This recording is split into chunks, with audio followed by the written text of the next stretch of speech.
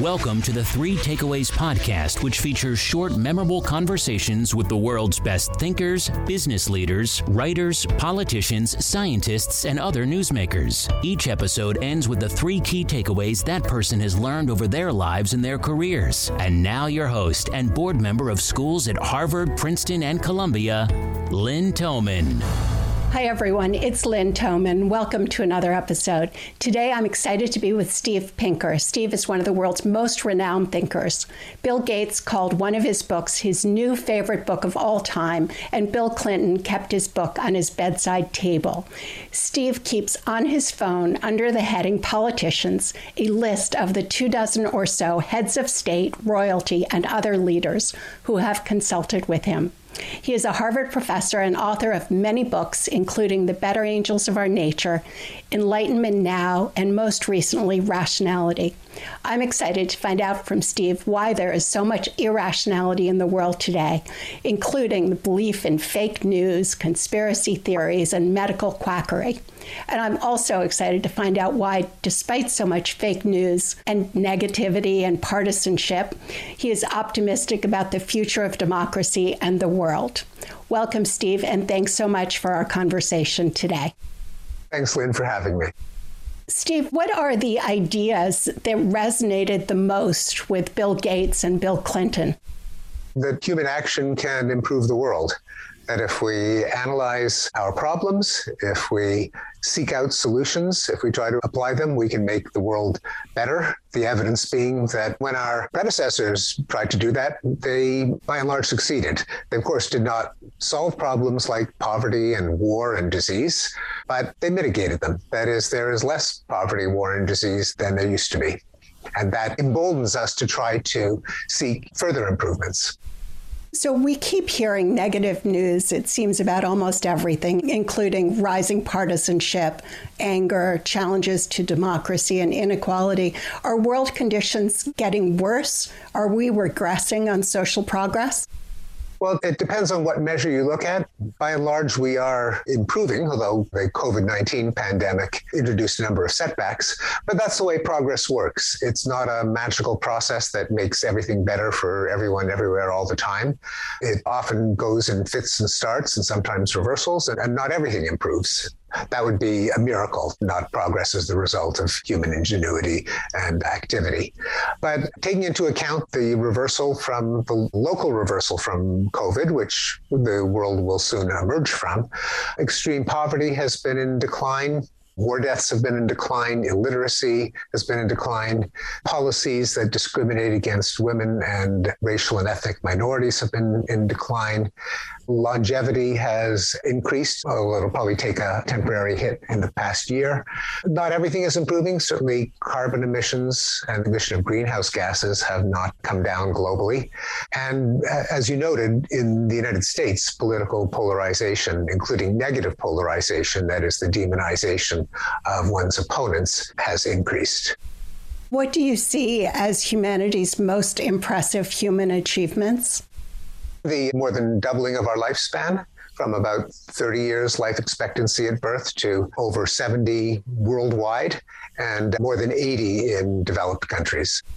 So humanity has made enormous progress, and yet there is also a lot of irrationality in the world. Let's talk about that irrationality. You've used the words insanity and poppycock. Can you give some examples of what you call insanity and poppycock?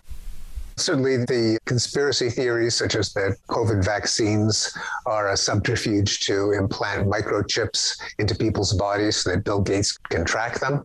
The conspiracy theory that the 2020 election was somehow stolen from Donald Trump, despite there being not a shred of evidence for it.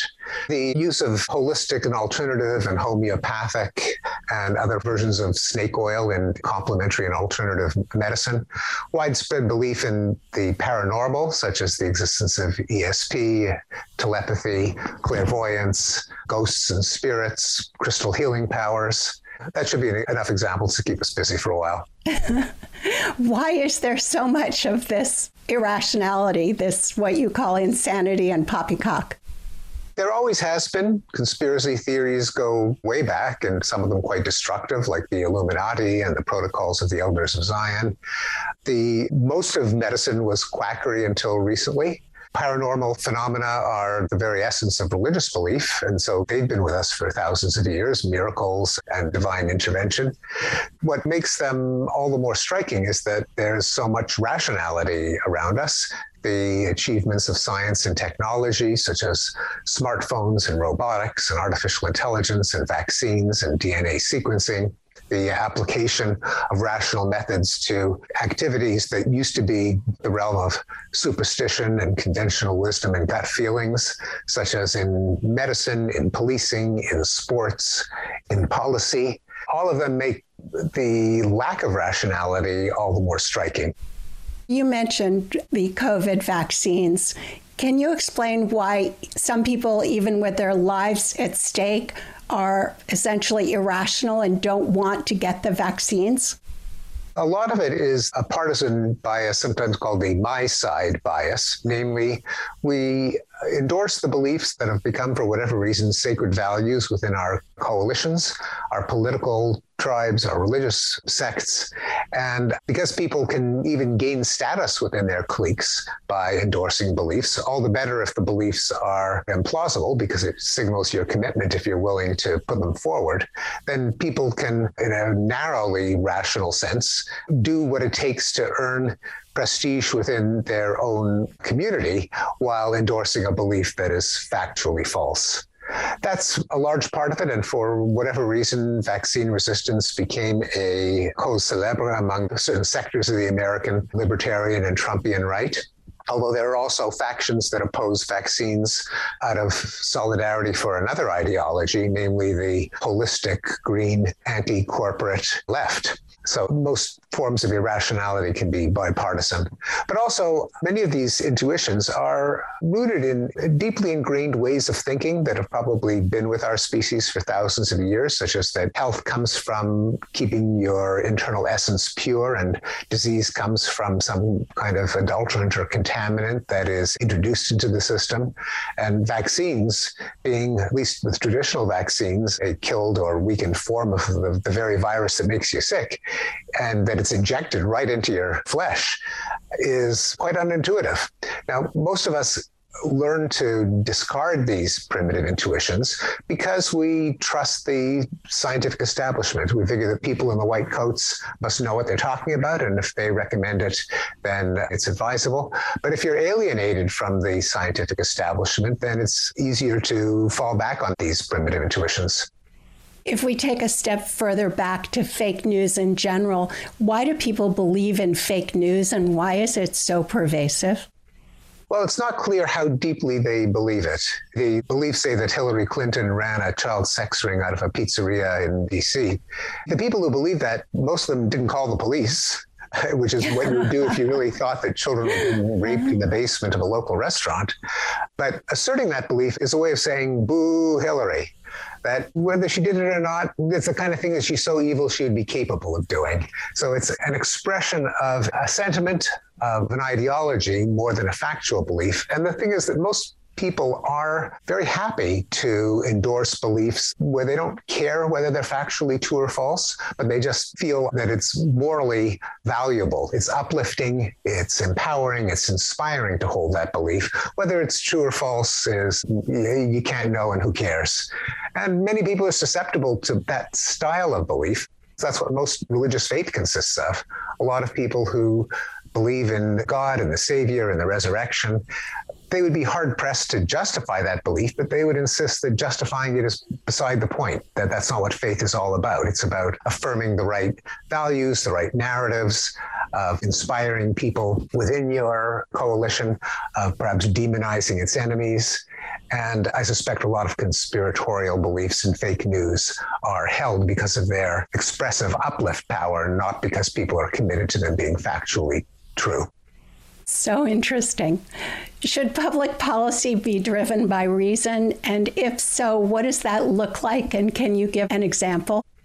absolutely should be driven by reason. What else should it be driven by? We shouldn't have irrational policies, because once we have settled on some aim or goal, like with safety, peace, prosperity, a clean environment, we should do the things that bring them about and not do the things that make them worse. We can't know what they are a priori because we're not angels, we're not infallible, we're not omniscient. And so the best way to find out is to try them in practice.